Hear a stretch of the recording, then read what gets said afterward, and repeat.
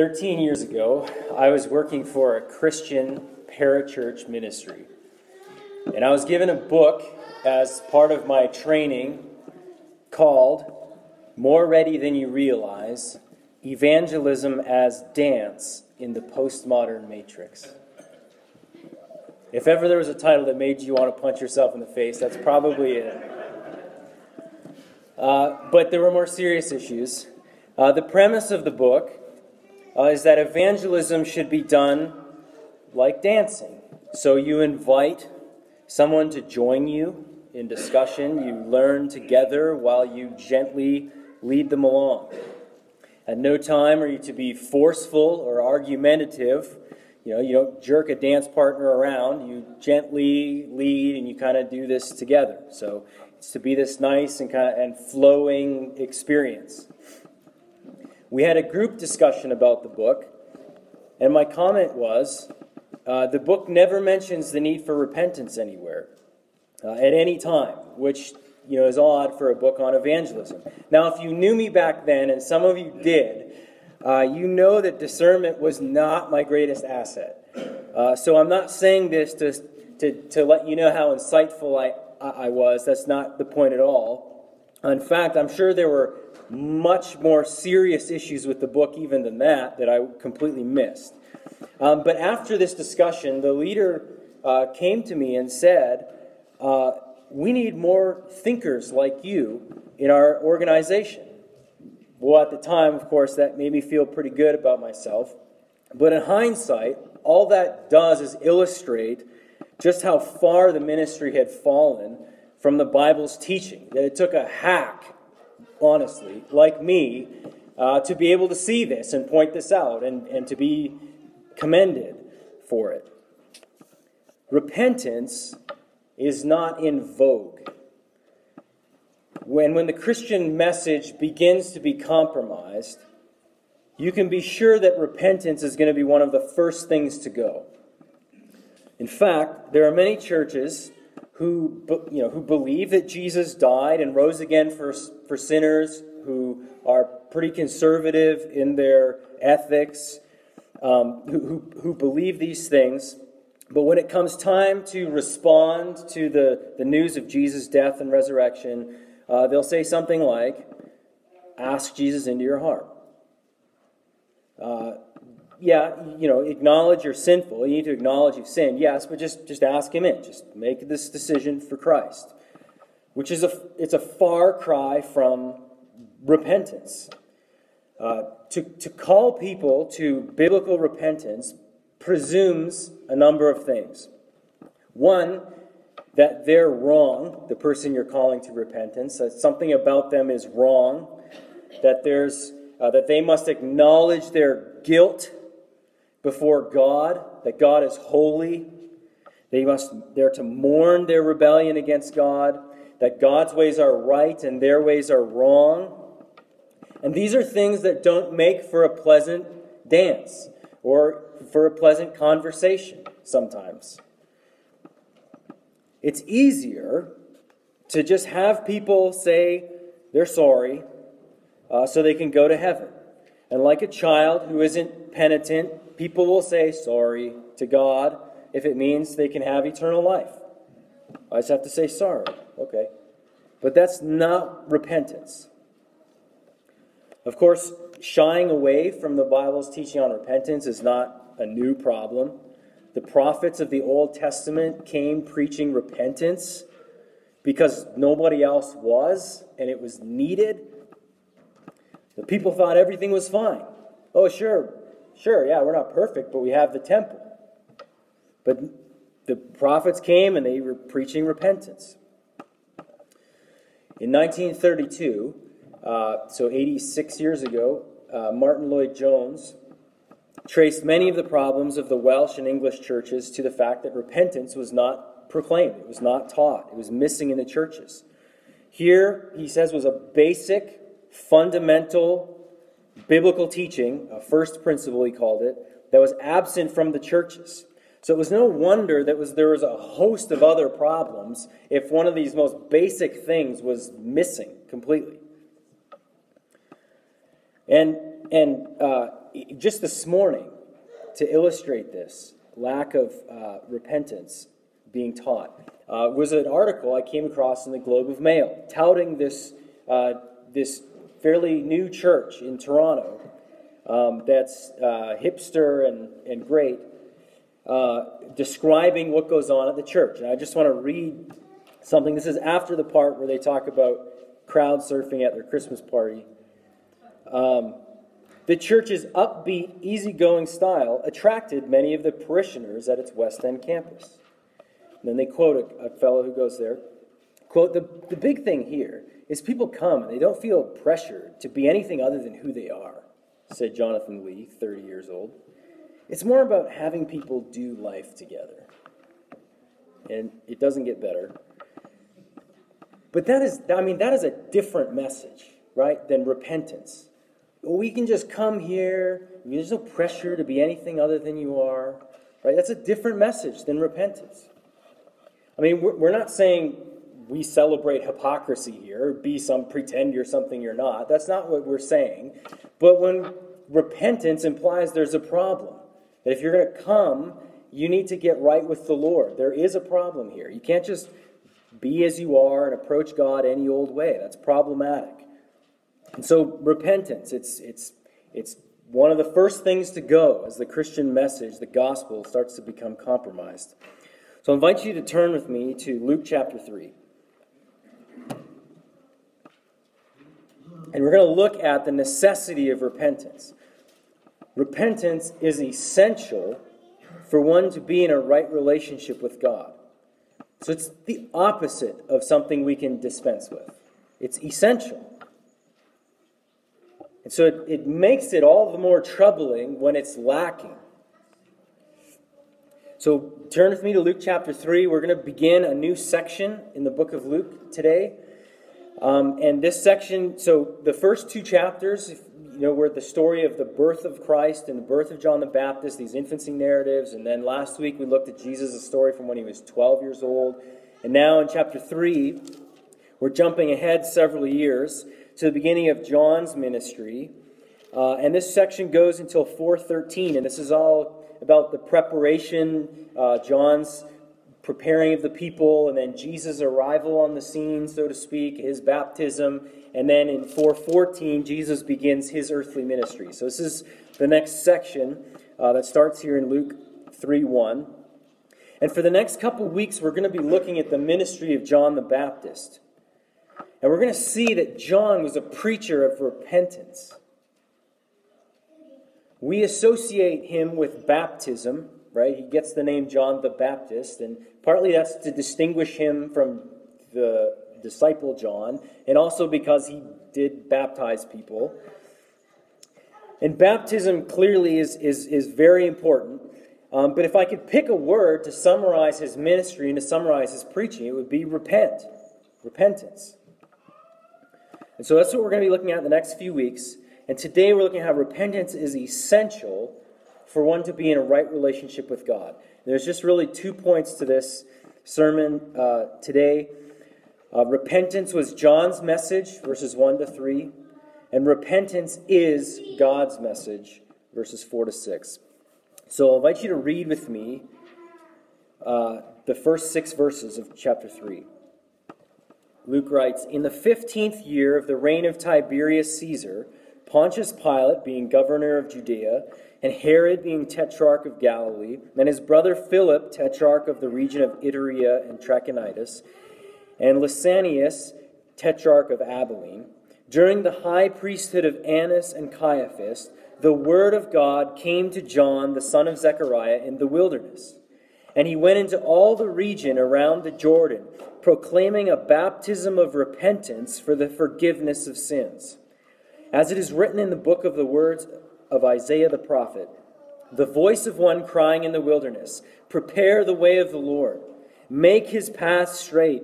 Every valley shall be filled, every mountain and hill shall be made low, and the crooked shall become straight, and the rough places shall become level ways, and all flesh shall see the salvation of God." So as mentioned, the last story we looked at last week in chapter 2 is about Jesus when he was 12 years old. And now the scene jumps ahead some 18 years.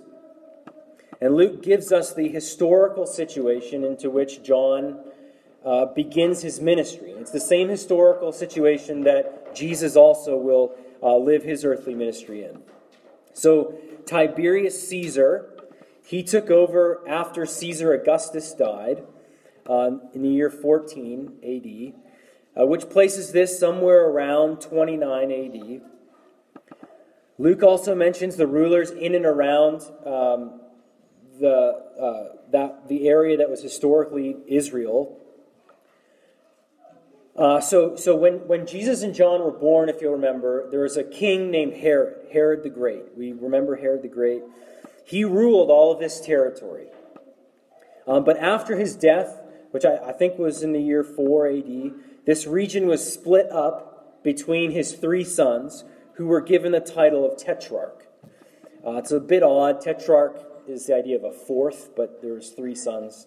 But that's what they were given the title, Tetrarch. So then two of them are mentioned here. Philip receives this Iturea and Trachonitis, which is in the north. And then Herod, this is Herod Antipas, was given the region of Galilee. And so this is the Herod that will factor in later. He's the Herod that has John arrested. He's the Herod that Jesus stands before his crucifixion when he's on trial. It's the Herod that Jesus at one time calls a fox. So this is Herod. He has the region of Galilee. And then the region of Judea, which Jerusalem would be in. This was originally given to Herod the Great's, one of his other sons, named Archelaus. But his reign was troubled, and he was soon removed and replaced by a Roman governor, a Roman ruler of the land. And at the time of this account in Luke, this ruler, this governor, he's a prefect, his name is Pontius Pilate. So these are the guys that are ruling in this area. Luke also mentions a guy by the name of Lysanias as Tetrarch of Abilene. This is a region up in Syria, so further north yet. It's not very clear as to why he's mentioned here by Luke. He doesn't really factor into the story much. Some think maybe Luke is from that area, and so it's of concern to him. Perhaps Theophilus, who he's writing this account to, has some connection to that area, but we're not sure exactly, and he doesn't really factor in beyond this. But that's the political landscape. Those are the leaders into which this story takes place. Luke then goes on and mentions that this is during the priesthood of Annas and Caiaphas in verse 2. So now these are the spiritual leaders of Israel at the time. Now there's only one high priest at a time, so this is a bit odd the way it's written. It seems maybe a bit strange that you've got the high priesthood of Annas and Caiaphas. Well, Annas was the high priest, but he got in trouble with the Romans and he was deposed. He was removed by them from being the high priest, and eventually his son-in-law, Caiaphas, took over as high priest. But it's clear in the Gospels that Annas never really goes away. He retains some influence, significant influence. And it's seen in the fact that later on when Jesus is arrested, he's taken first to Annas before Caiaphas. So Annas still has some clout. He still has some say, even though technically he's not the high priest, that's Caiaphas. Others also talk about it's kind of like a president still retains the title of president even after he's no longer active as president. That also could be what's happening here. But Caiaphas technically is the high priest, but Annas is still around and exerting influence. And so this is the situation. This is the world into which John steps to bring about his ministry, into which Jesus will also step to begin his earthly ministry. And in verse 2, we're told that the word of God came to John in the wilderness. Back in 1 verse 70, we're told John was in the wilderness until the day of his ministry. Here, Luke picks up on that. And it says, he went into all the region around the Jordan, proclaiming a baptism of repentance for the forgiveness of sins. This is a summary statement of John's ministry, of what he was doing, of what it was he was proclaiming. Again, we know him as John the Baptist, And obviously, his role as a baptizer is significant. But Luke, even more so than the other gospel writers, seems to emphasize John's message of repentance. It's in every gospel, but he seems to emphasize it even a little bit more. And we'll see that in the next couple of weeks as we progress to verse 7 and beyond. Notice in verse 3 also that this was a message he was proclaiming. He was proclaiming or preaching a baptism of repentance throughout the region. His message is summarized, this proclamation is summarized as a baptism of repentance for the forgiveness of sins. So John's message was that the people needed to repent. They needed to repent of their sins. They needed to acknowledge before God that they were wayward, that they were in need of his grace, that they needed forgiveness of sins. And John confronted them with their sin, and he called them to repent of it. He called them to mourn their sin, to acknowledge their great guilt before God, and to turn away from it, and to come to God for forgiveness. It's clear, as we'll see next week in verse 8, the people were not to rely on their lineage as descendants of Abraham in a presumptuous way, to say, well, I'm a Jew, I'm a descendant of Abraham, therefore I'm obviously good to go with the Lord, I'm in this covenant he made with our fathers. They're not to presume upon that. Rather, John says they are to repent. They're to turn from their sin. And the baptism that he administered was for those who did this. It was for those who repented. There was a ritual at the time for converts from, Gentile converts to Judaism, to go through a baptism. But this, what John's doing here, was new and would have been to some a scandalous thing for a Jew to be baptized, to acknowledge that they were not right with the Lord, that they needed to go through this ritual, this baptism, to realize they need to repent of their sins and come to the Lord that way. And so John's baptism certainly, it symbolized cleansing, but it also had a forward look. It was looking ahead, it was pointing ahead to the one who was coming after John, who would take away sins and who would baptize with the Holy Spirit. So you see that in verse 16. You can look down there if you want. John says, I baptize with water, but he who is mightier than I is coming, the strap of whose sandal I'm not worthy to untie. He will baptize you with the Holy Spirit and fire. So he's pointing ahead to the one who's coming after him.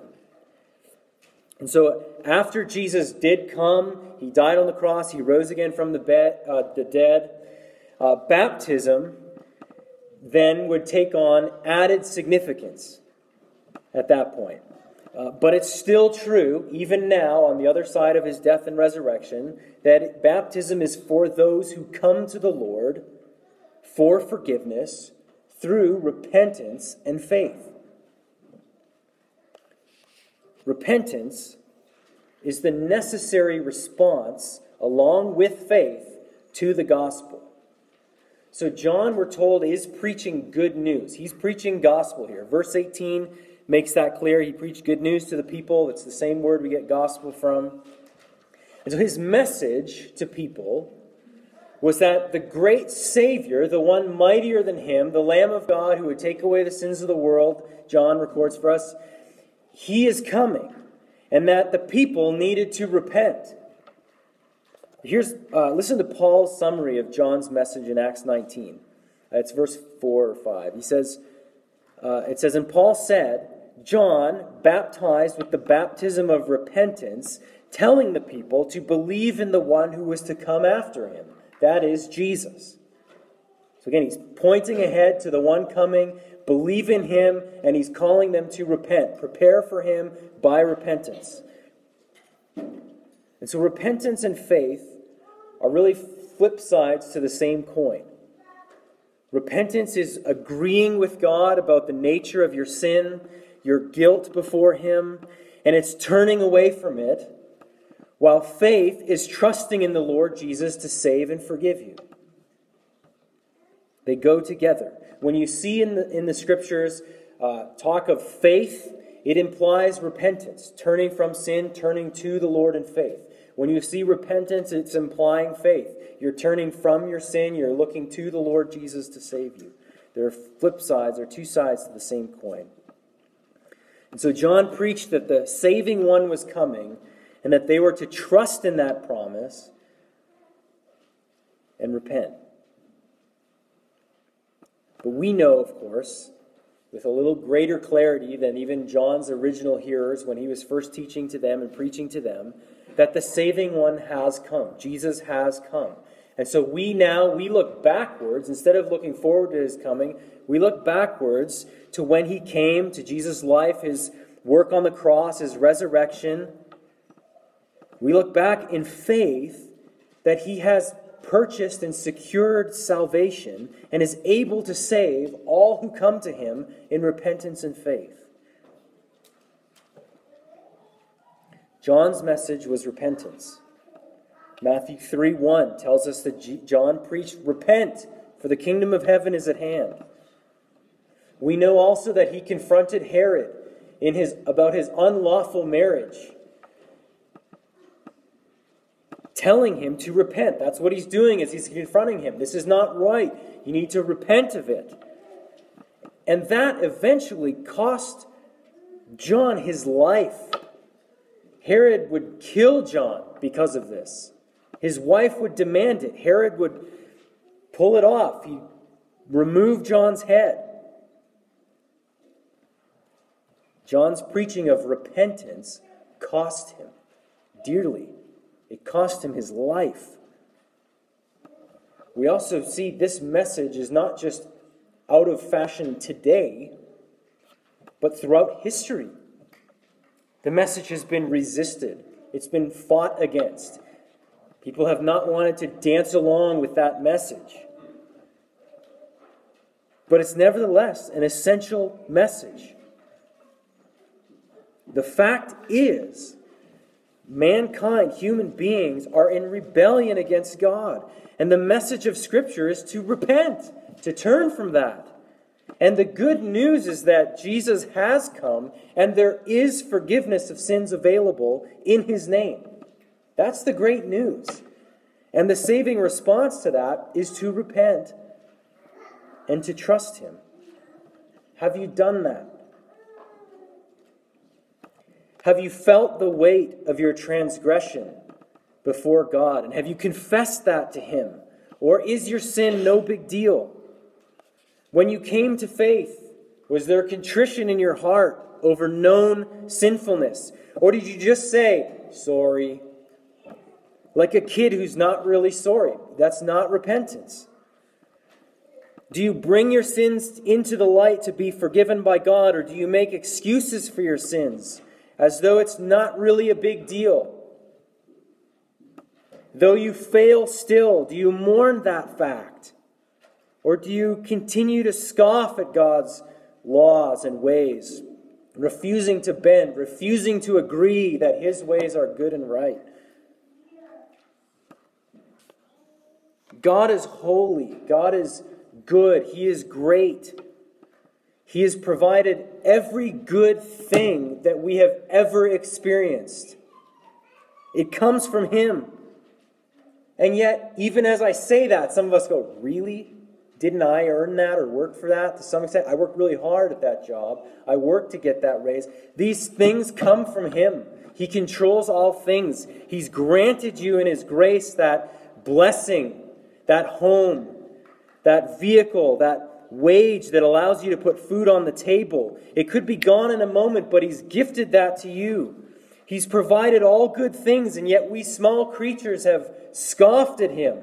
We've transgressed his laws and his ways, at times with a fist shaking toward him. We question his ways. We question his justice. We wonder where he is, and we ask him that with an accusatory tone. Amazingly, there is forgiveness he offers to people who are like this. And it's received by repentance and faith. Through repentance and faith. A gift of his grace. And so the call is to repent of our sins and look to Jesus, who does save, though we are utterly sinful. John's message was repentance. But secondly,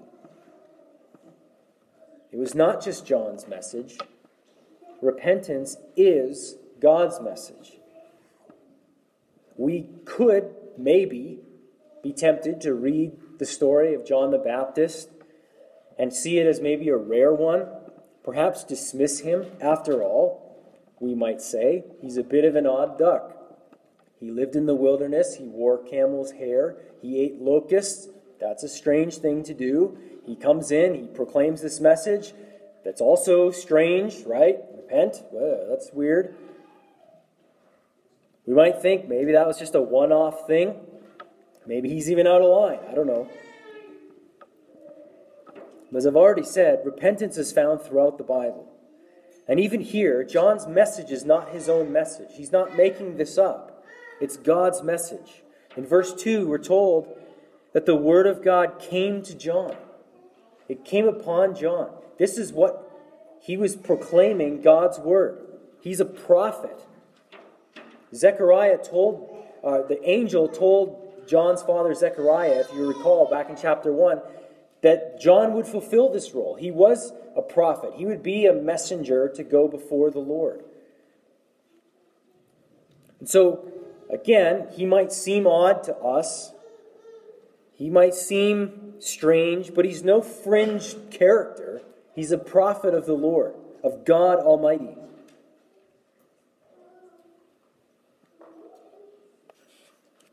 Read with me again verses 4 to 6.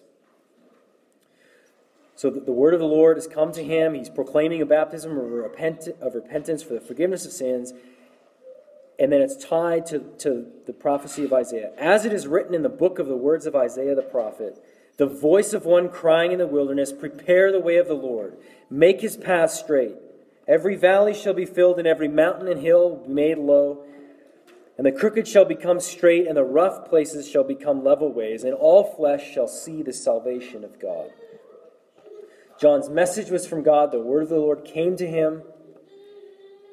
And it's in fulfillment of the words of Isaiah. This is from Isaiah chapter 40. John is the one crying out in the wilderness to prepare the way of the Lord. His preaching in the region of the Jordan is this message of preparation. The Lord is coming. The Savior is coming. Get ready, he's telling people. Verse 3 pictures a path being cleared for incoming royalty. The Lord is coming. John preached Jesus, we saw earlier. The one whose sandals he was unworthy to untie. He's coming. Get ready. Prepare the way. Clear the way. And how? How were they to do that? How were they to prepare? What was his message? Repent. Be baptized. Repent. And in this way, prepare, be ready for the Lord's arrival. Again, Luke is quoting from Isaiah 40, verses 3 to 5. Matthew and Mark both also quote Isaiah, although they don't quote as much of it as Luke does.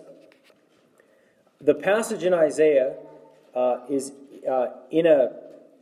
at the start of a new section in Isaiah, chapters 40 to 55, that highlights the comfort that the Lord will bring to his people and how it is that he's going to bring about salvation. And as the section progresses in Isaiah, chapters 40 to 55, it's clear that he's going to do this work through a particular servant. You think of the suffering servant of Isaiah 52 and 53. There's 4 servant songs in there. We talked about those a couple weeks ago. It's clear that this servant is going to come and bring about this rescue, this salvation, this redemption. And the inclusion of Isaiah 40 here shows that John's message was that this day of salvation is upon them. It's coming. The kingdom has come. The servant will be here any moment. He's on his way. And so the people back in Isaiah's day, when he wrote this message of Isaiah 40, they were to prepare themselves by repentance, get ready. How much more now that the Lord is coming on the heels of John's ministry are the people to prepare by repenting?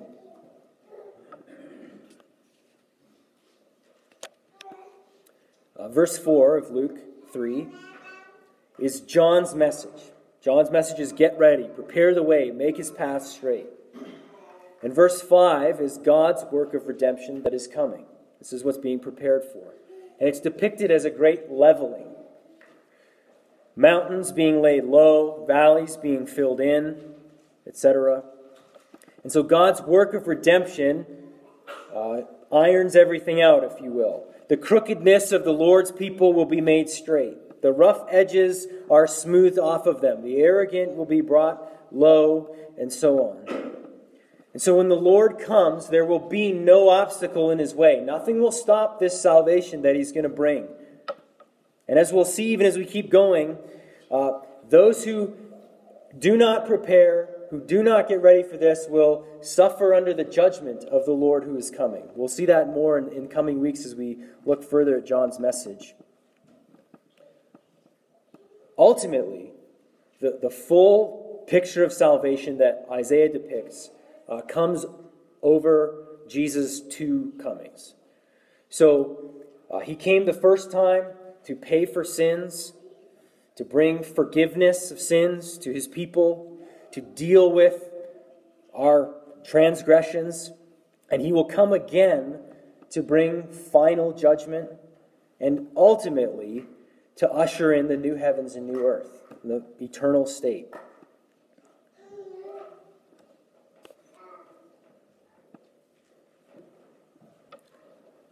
The result of this work, of this Lord's work of salvation, this leveling out, in verse 6 is that all flesh shall see the salvation of God. God's salvation is not just for Israel, but also for the Gentiles, all flesh. And so even now, this gospel goes forth into all nations, all over the earth, to the ends of the earth. We are at the ends of the earth from the perspective of Luke, where he was. It's proclaimed this gospel across the globe. And the Lord has purchased for himself people from every tribe, nation, and tongue, Revelation 5:9 says. And of course, there's coming a day when every knee will bow and every tongue confess that Jesus is Lord. So in the end, every person, whether ransomed friend or defeated enemy, every person will acknowledge that Jesus is Lord. Every person will see the salvation of the Lord. And in anticipation of the first coming of the Lord Jesus, in the anticipation of the salvation he's bringing to all flesh and to his people, God's message through John, which had been prophesied long before John's day in Isaiah, was to prepare for this by repenting. This message of repentance, it's not optional. It's not secondary. Because ultimately, this is God's message. It's preached throughout the Old Testament. It's preached across the New Testament. Consider just a few texts. Mark 1:14-15. Jesus wouldn't be so in your face. Now after John was arrested, Jesus came into Galilee, proclaiming the gospel of God, and saying, "The time is fulfilled, and the kingdom of God is at hand. Repent and believe the gospel." That's not very Christ-like. I'm kidding. It's not very dance-like, is it?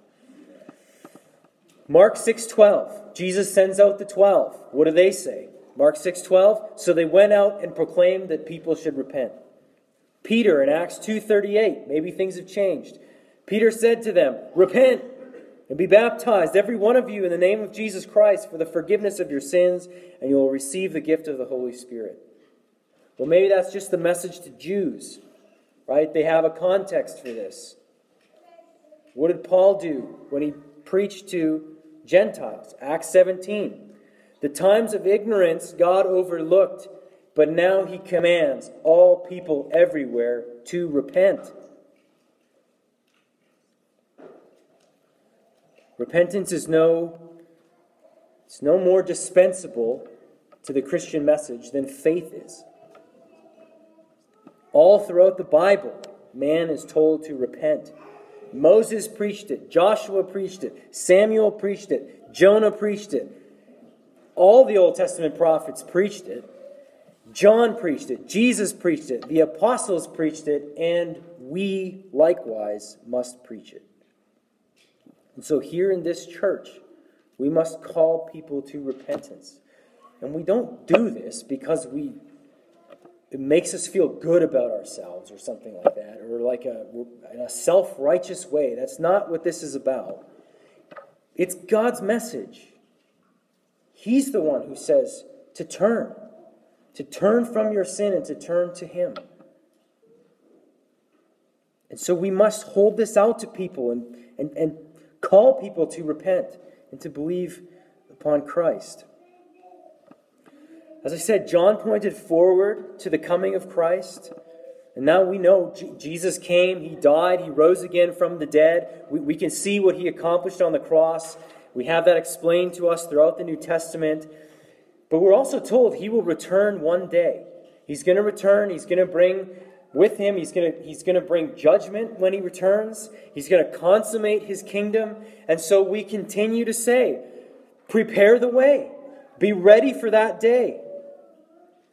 That is, repent. The Lord Jesus will return. I quoted Acts 17:30, and where Paul tells the people of Athens to repent. And God commands all men everywhere to repent. The reason he goes on to state is because God has fixed a day in which He will judge the world. That the Lord Jesus is returning to bring judgment. He says, in light of that, get ready, prepare, repent. That's how we get ready. Trust the Lord. Look to Him for forgiveness. Turn from your sin while there's still time. And so we must continue to hold that out. As a church, call people to repentance. In our homes with our kids, we must bring to them the message of repentance. I remember as a 6-year-old going to a children's thing at our church, puppets. They did puppets back then. And I remember distinctly afterwards, my brother had a little booklet with pictures and stuff in it. I said, where'd you get that? Oh, you go to the front for that. Okay. I went to the front for that, and the next thing I knew, I was repeating after this guy some prayer. And at the end of it, I got a book, and in the back, the date was stamped, and I was a Christian. Because I just repeated some things after this guy, and I was in. And there was this stamp to remind me of it. Many of us have been through that, and we chuckle, but it's a tragedy. Because that's not what the Bible tells us to do. The response to the gospel message, the saving response, the Bible says, is to repent and to place our faith in Jesus Christ. And so let us make that more clear to our kids than perhaps it was for some of us. When we evangelize outside of our homes, wherever we might evangelize, we must get to repentance. Because it's not an optional thing. It's part of God's message.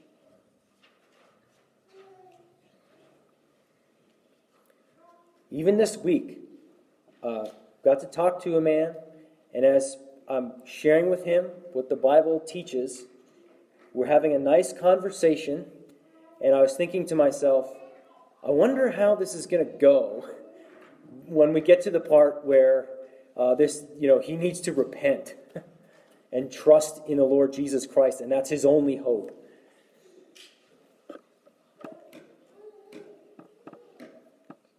And so we must seek to have a loving spirit as we do that.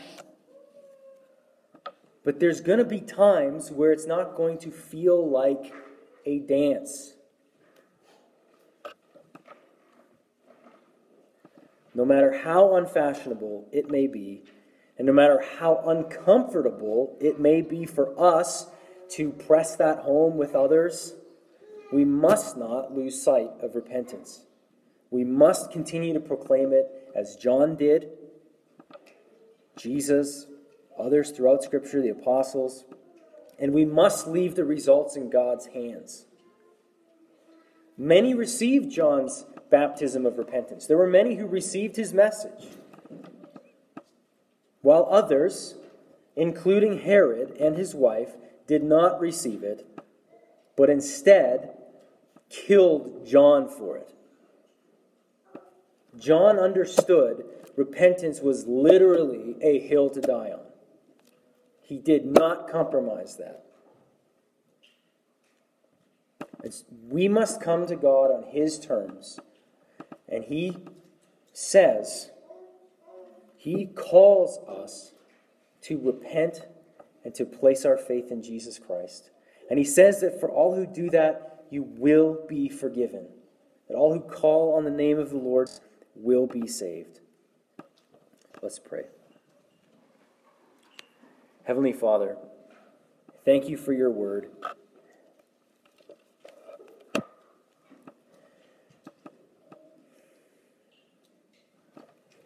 God, we acknowledge and confess to you that we deserve your wrath. You would have been right and just to simply wipe us out. We have sinned against you grievously. And yet in your mercy and grace, you have made a way for sinners to be made right with you.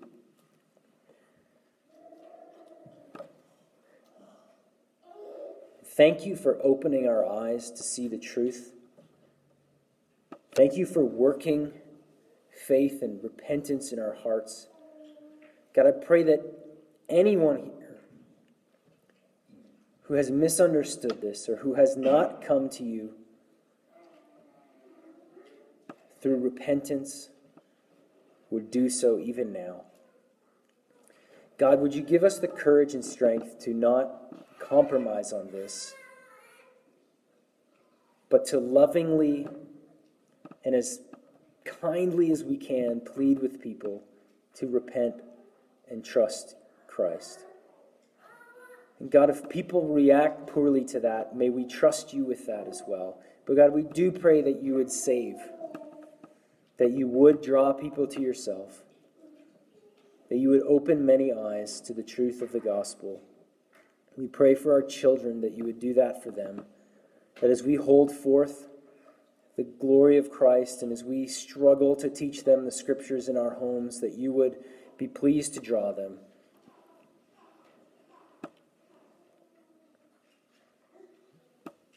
God, we pray for churches around here and throughout our country that they would return to Scripture, return to your word, return to the gospel, and preach repentance and faith as the only saving response to the good news that Jesus came to die to save sinners. God, we pray that you would even just encourage us with this today, that we would be overjoyed with the fact that you would not leave us in our sin, but send Christ. Make us confident in your ability to save us to the end. God, I pray that you would bless our continued fellowship around tables. And we just thank you for this church and for these your people. We pray that you encourage them, strengthen them this day. Give them confidence in your salvation. And we pray all this in Jesus' name. Amen.